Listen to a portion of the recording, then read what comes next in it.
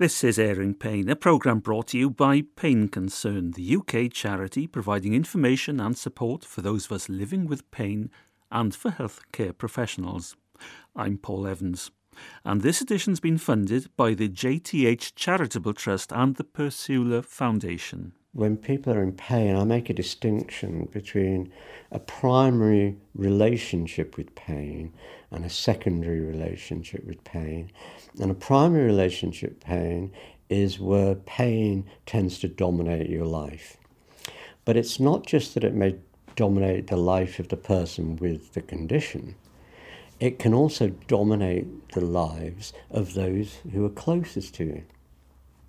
Pain is therefore in the foreground of their lives, and getting on with life tends to then be in the background. A secondary relationship with pain would be where getting on with life for those with the condition and others close to you, getting on with life is in the foreground of your life, and the pain, although there, you manage to keep in the background. In a lecture to the Institute of Family Therapy in 2016, the eminent family psychotherapist Dr. Barry Mason talked about his research into the effect of chronic pain on significant relationships, and conversely, the effect of those relationships on chronic pain. His recent research is on the management of fibromyalgia, but in 1972 he was diagnosed with ankylosing spondylitis. That's an inflammatory condition that affects the joints of the spine. Now, it's important to say that in the interest of confidentiality, certain clinical details have been changed in our conversation that follows. But it was his diagnosis of AS back in 1972 that inspired his initial research. What I was told at that time, that it was a sort of chronic condition, it would develop over time. But the impact it had on me was beyond just me. It was about, I'll lose my job. And of course it was affecting not only me, but it was having an impact on my personal relationships, how I was, and sometimes I dealt with it by going into myself, which is not unusual with people with a chronic pain condition. That was the way you coped with difficult times. And so, I was very aware not just of what was going on with me, but also about how other people were relating to me. And that in itself affected how I managed my condition. Because they talk about pain as the uninvited, unwelcome guest into the family, don't they? It impacts on absolutely everybody, all relationships. Yes, close relationships you have, work relationships, coping, keeping going. And sometimes you have bad episodes, and the pain is worse than other times. And it's one of the words that I think fits very well for chronic pain conditions is that it's unpredictable. It is there sometimes, and then all of a sudden it's not. I always remember for quite a while having sort of like continuous pain, and then I had a remission. And I remember thinking, I always knew there was a state of being pain-free, but I've only just re-experienced the distinction between being pain-free and having pain. And of course then you think, perhaps it's over, perhaps that's it. And of course it wasn't, and it sort of comes back. And I started also to, as a way of people not asking me too much about, how's your back, Barry? Because after a while you think, we can actually get a bit boring. But they were concerned. And then to help people not get into that, I actually found myself wearing suits and looking smarter in the hope that people would, this is it's pathetic in a way, but I laugh at it now, that people would think, he looks good. And it was all about the physical appearance, because, you'd show it in your face at times, as you know. And you try to sort of not do that, but it's very hard at times. In my own experience, I have fibromyalgia. One of the worst things that people can say to you is, how are you today? The danger is on the one hand, there's a wish for them to be concerned, genuinely concerned, but it rather fixes you as a person with a condition. It feels at times as though you are the condition rather than a person with a condition. I always remember saying, oh, it's like as if I'm not Barry, I'm Barry the back. And but also I stress that people actually are very genuinely concerned about you. So how do you manage that concern without getting almost like fed up with the concern? You see what I mean? Does that make sense? It does. But many people feel that if they tell the truth all the time about their pain, people will stop asking. We don't want to come across as miseries. Yes, well, that's the difficulty. You know, they would say, how's your back? And I would say, well, it's fine, when it wasn't. But then they might pick up that it probably wasn't fine.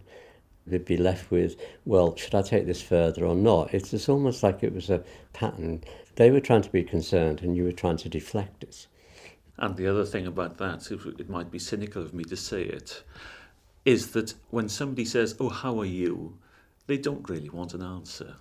It's a politeness. It's a politeness, yes, and like you'd say to anybody. So how did your relationship change when the ankylosing spondylitis started? This is 1972, and it was, I always remember going away. First of all, I came out when I was told by the rheumatologist, and I sat outside the consulting room, and I sort of got really down. And I thought, this is terrible. And I went away to the library and got a book. And it said, oh, well, you can just bend over, straight over. And sometimes it can kill you. Rather dramatically, I thought, oh, well, I'll probably last till I'm 35. It was all rather dramatic. And the other thing was that, well, I just have to get on with it because that's how I dealt with things anyway. And my relationships were, in some ways, didn't change that much because being a person who got on with things was how people knew me to be. But at times, of course, the pain was quite bad. How did your wife's relationship with you change? You have the pain, but she has to deal with a different you in many ways. Yes, the fact that, I am an individual with a pain condition, but that pain condition has particular effects on me. The pain draws you in. If you withdraw, what do people close to you do? And that's one of the things also that people often don't get into. Certainly within my research around people with fibromyalgia, one of the issues that came up was people not being sure. Let's say there's a person with fibromyalgia. The partner, say, wasn't very sure about, well, should I ask you whether you want help or should I wait for you to ask me? Because the person with the condition usually wants to maintain their independence. For some people with the condition, maintaining independence would be, I will ask you if you need help.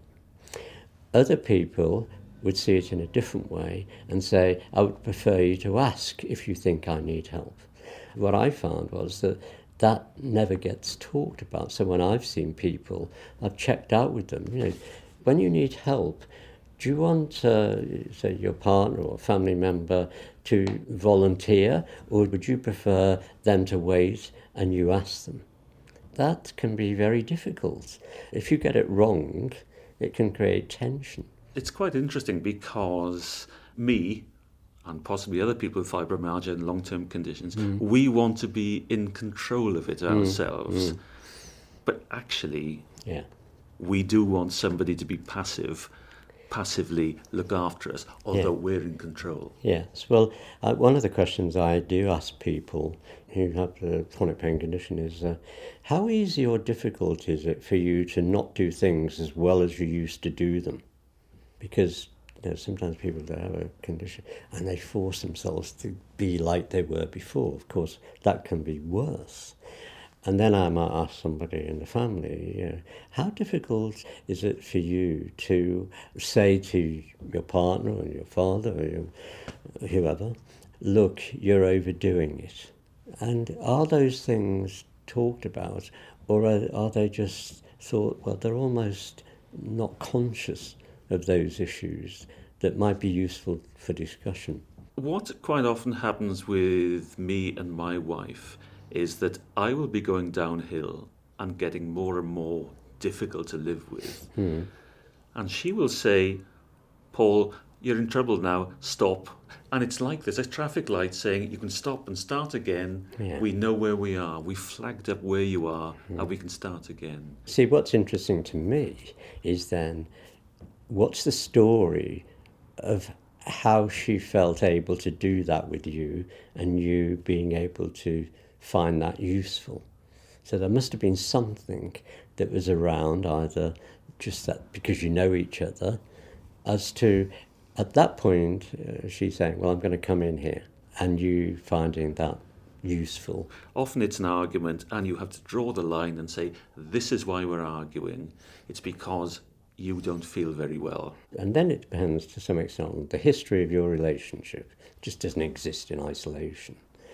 You are presumably acknowledging that your wife has some expertise in helping you. Absolutely. She can see me better than I can see myself. Yeah, because, you can't see the forest for the trees. And when you have a bad episode, it's like you're on a zoom lens and you can't take it out into a wide-angle lens and see the broader picture. But it is about are we open to being challenged about how we're coping with our condition? So it's like you have to have that idea of, I've got my own views about how I should handle it, but I also need to be open to the idea that somebody else could come up with a useful idea about how I should handle it at this point. You're not an island. You are a unit that works as a unit. Although I think it's also important to add that you got people, obviously, who have a chronic pain condition who are on their own. They live on their own, but they have friends. So it's still family, in inverted commas. It's relationships. How do our relationships help us or constrain us in how we manage our condition? And I think that what I try to do is help people talk about what they haven't been talking about. So I can remember a situation where I worked with a couple and they were in their 60s. The woman had a long-standing chronic pain condition, about 25 years, had been to a pain management clinic. The husband was very supportive in concrete ways, but she said that he wasn't very good in terms of talking about how she was feeling. And he came with her to the appointment, and he was a bit you could see he was a bit reluctant to get into it. He was there for her. Anyway, so as the session went along, I thought there was an elephant in the room, and the elephant, because she'd also had a triple heart bypass, the elephant in the room, I thought, was his fear of her dying. And I thought for about 10 minutes, should I go into this or not? It was the first session. Anyway, I decided to take the risk of doing it. And I rather overdid it. It's rather embarrassing to say, but I said to him, do you have a worry that your wife is going to have another heart attack, stop breathing, drop dead? It was rather over the top. And he didn't bat an eyelid. He said, no, I think about it all the time. And that was the first time he'd said it. And it went on, and he said at one point, how come you haven't said this? And he said, well, if you say it to somebody else, you give it to somebody else. And I thought, that's very interesting. And when we went into it, when he was growing up, he had a 3-year-old brother that died when he was 4. His father died a few years later, and he had a sister who died a few years after that. And he'd grown up with this idea that how you cope with difficult times in life is you just get on with it. She'd grown up in a family where you talk about things. So what they began to see was that there was a logic as to how each of them behaved based on their experiences from a sort of fairly early age. She saw the logic of why he didn't want to talk about things, and he saw the logic of why she did want to talk about things. This came out after about, 40 years together. Never said it before, never realised it. When the work finished, they got on much better after this. And I saw them for about 6 sessions, 7 sessions. And at the end of the work, I said, what's come out of this for you? And I always remember what he said. He said, it was like a language of another generation. He said, I've realised one thing. The women, you put it like that, the women, they like you to talk. And it was a sort of beautiful moment, and I could saw out the corner of my eye his wife beaming. But it was also based on a question I ask of people, which is related to the work I do as a therapist, is try and get a picture of what was happening when they were growing up, about the messages they picked up about how to cope with difficult times. Because all of us grow up, and I think we pick up messages. In my family, I picked up message, well, you just get on with things. So I asked this question. I say, when we're growing up in our families, communities, we pick up messages about how to cope with difficult times in life. What were the messages you picked up when you were growing up? And he said, well, you just got to get on with things. And she said, well, talk about things. And then people can see there's a logic to their differences, not an illogicality. And it's a question you don't get normally asked. Nobody, you don't go to the supermarket and you see a friend and you go over to the friend and buy the vegetables and you say, oh, well, how have things been? And they don't tend to say, well, I've been thinking about my patterns in coping with adversity. And you're probably unlikely to say, I've been thinking the same thing. My job is to come at things from a different angle. And how do I help take people off autopilot so they become curious about their own process, that they're going through? I presume in a situation like that, he who keeps everything to himself and she who wants to talk about everything, do you come to a point in the middle, or do they skew to one side? I take the view that there are different ways of seeing things. That's what we do. So people come and they may have a fixed view that this is how I see it. And it may be that they think, well, there's no other way of seeing it except this. And so what I try to do is not to force a view on them, but to try and work with them in such a way so they, in a way, start to think, oh, there are other ways of seeing this. Because the act of speaking is the act of hearing yourself speak.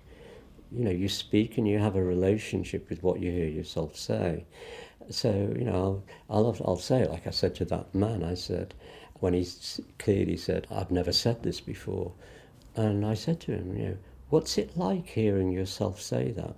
And he said, it's a relief. I'm glad I said it in front of my wife.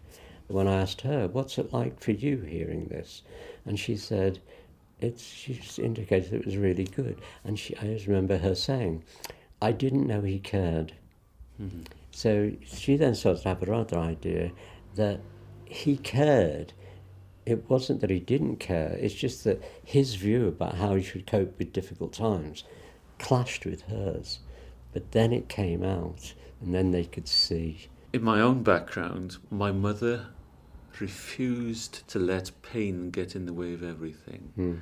Even to the point of her having lung cancer and being in excruciating pain, she was fine. Mm. Now, I think that had a tremendous effect on me and the children. Firstly, it was very damaging that she wouldn't tell us that she was ill in the first place. Yeah. But I never used the word pain with my doctors. Are you in pain? No. I ache. Well, aching is pain. Yeah. But it does have a really sort of what you're brought up to think about pain. Yeah, she put a meaning to it. And that's what people do. It's like when you say, what level of pain are you in? on a scale of 0 to 10. And people say, oh, 9. Well, one person's 9 is sort of another person's 6. Or it's very subjective. But, what you just said then is it's logical. That's the point, that what you said to the doctors was logical based on the story that you developed about yourself in relation to your mother. It may seem illogical, but I'm thinking about in what way is there a logical story to this view that this person has. So why do people with chronic pain come to you in the first place? Surely that must be some sort of indication that they're accepting that there may be issues in the relationship. You see, what that question reminds me of initially is that for hundreds of years in the history of managing or dealing with pain, it was just physiological. It was only in the 1960s that people started to see, based on a particular paper at that time, 65, that the psychological as well as the physiological, and how we dealt with pain was also to do with our relationship with it on an emotional level. From that, you started to get psychologists involved and psychotherapists and other people. So one of the questions I usually ask and explore is, what's their view about coming to see someone like me? I remember one person saying, oh, I didn't want to come because, they're obviously sending me to you because they think I'm mad. And I said, well, no, I don't take that position. It's just that when people are in pain, it has an effect not only on how they are physically, but how it affects on relationships. And sometimes talking about things may help. There's a family I dealt with where the mother had severe chronic pain, and her way of coping was, to really grit her teeth and keep going. But what came out was, because I asked about, what's the effect on your children? There was a 15-year-old daughter, and they don't sort of really talk about it. Do they not talk about it because they're not worried about anything, or is that their way of dealing with it?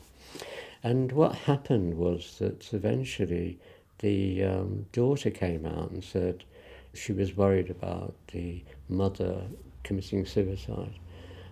The mother said to her, how long have you been thinking that? And it turned out that it was 5 years she'd been thinking that, but kept it to herself. And the mother said, oh my God, you've been thinking about that for 5 years and you've never said anything. And I said to the daughter, what's it like for you saying that here? And she said, it's brilliant, brilliant. So it just sort of came out. So that's the effect that somebody's individual condition can have in the way pain or whatever it is managed. So it all goes back to the relationships. And like with fibromyalgia, people not believing me that I've got this condition. And one, it helps to have a diagnosis. And two, people find it difficult with a condition like that to really explain to others what it is. I've had people say to me, it drives me mad. I don't know how to explain this. And I think that one of the things that is important is that professionals in the field, whatever they are, medics, psychologists, psychiatrists, psychotherapists, whatever, should help people with a condition like that to be able to talk about it and explain it to others. Because I think that by doing that, people are less likely to think they're just putting it on. It frustrates people when they can't say, this is what my condition is. And so people just need some help. So here I'd say, okay, the person at work asks you what it is. So how are you going to explain it now? To practice it. I want to go back to the mother and the 15-year-old daughter and the relief of the daughter being able to say openly, I'm afraid of you dying. Did that stay just in the room, or did that openness carry on beyond the consultancy? Yes, that it was almost like it became less powerful. It wasn't so big. It was like, if you wrote it on a piece of paper, it'd be like, will my mum commit suicide? It was like a big S that you might write on a piece of paper. And what happened was that it became a small S. I suppose one of the things that I then did, with the further work I did with them, is just that taking the chance of talking about difficult things could be helpful. On the one hand, this mother, her way of dealing with things was you just get on with it. Now that can be very helpful, but it also at times can be not very helpful. And it reached a point where it tipped over into not being very helpful. So this coming out not only changed the relationship in terms of a mother and a daughter, it changed the relationship about talking about things in general, that when things were difficult, it was okay to talk about them. Actually, the daughter, after the work finished, would drop me a postcard every so often and say, still okay. Still okay. Wow. When that kind of thing happens, you also get better teamwork. And teamwork is very important. So there's the teamwork in the family or the couple, and there's also the teamwork in professionals. And that the person with the condition is part of that team, not separate from it. And in fact, I still do it, and I encourage other people to do it. I said, when you go into a medical appointment, write it down on a piece of paper, what you want to say, and then give it to them to read in front of you. Because you go there sometimes and you feel as though, you're pressured because of time, you're anxious, and then you forget what you want to say. And I still do it myself. Every appointment with my rheumatologist, I write something, and it's a message that I'm part of the team. The other thing that came out of my research was that medication is an individual issue, but it's also a relationship matter. We often have various medications we may be taking, and of course all these medications have side effects. Sometimes it'll be my stomach, and sometimes my fuzzy head, and that then affects relationships. Because if you're a bit fuzzy, do people who are close to you, do they know whether you're not with it because you're just not being very communicative? Or do they know whether it's likely to be the medication? So it's really important from a relational point of view that people who you live with are aware of the medication and what they may have to expect. It's not just the individual taking the pills. That's family psychotherapist Dr. Barry Mason. And of course, as we said earlier, in the interest of confidentiality, certain clinical details we talked about have been changed. And don't forget that whilst we in Pain Concern believe the information and opinions on airing pain are accurate and sound based on the best judgments available, you should always consult your health professional on any matter relating to your health and well-being. He or she is the only person who knows you, your circumstances, and therefore the appropriate action to take on your behalf. Dr. Barry Mason.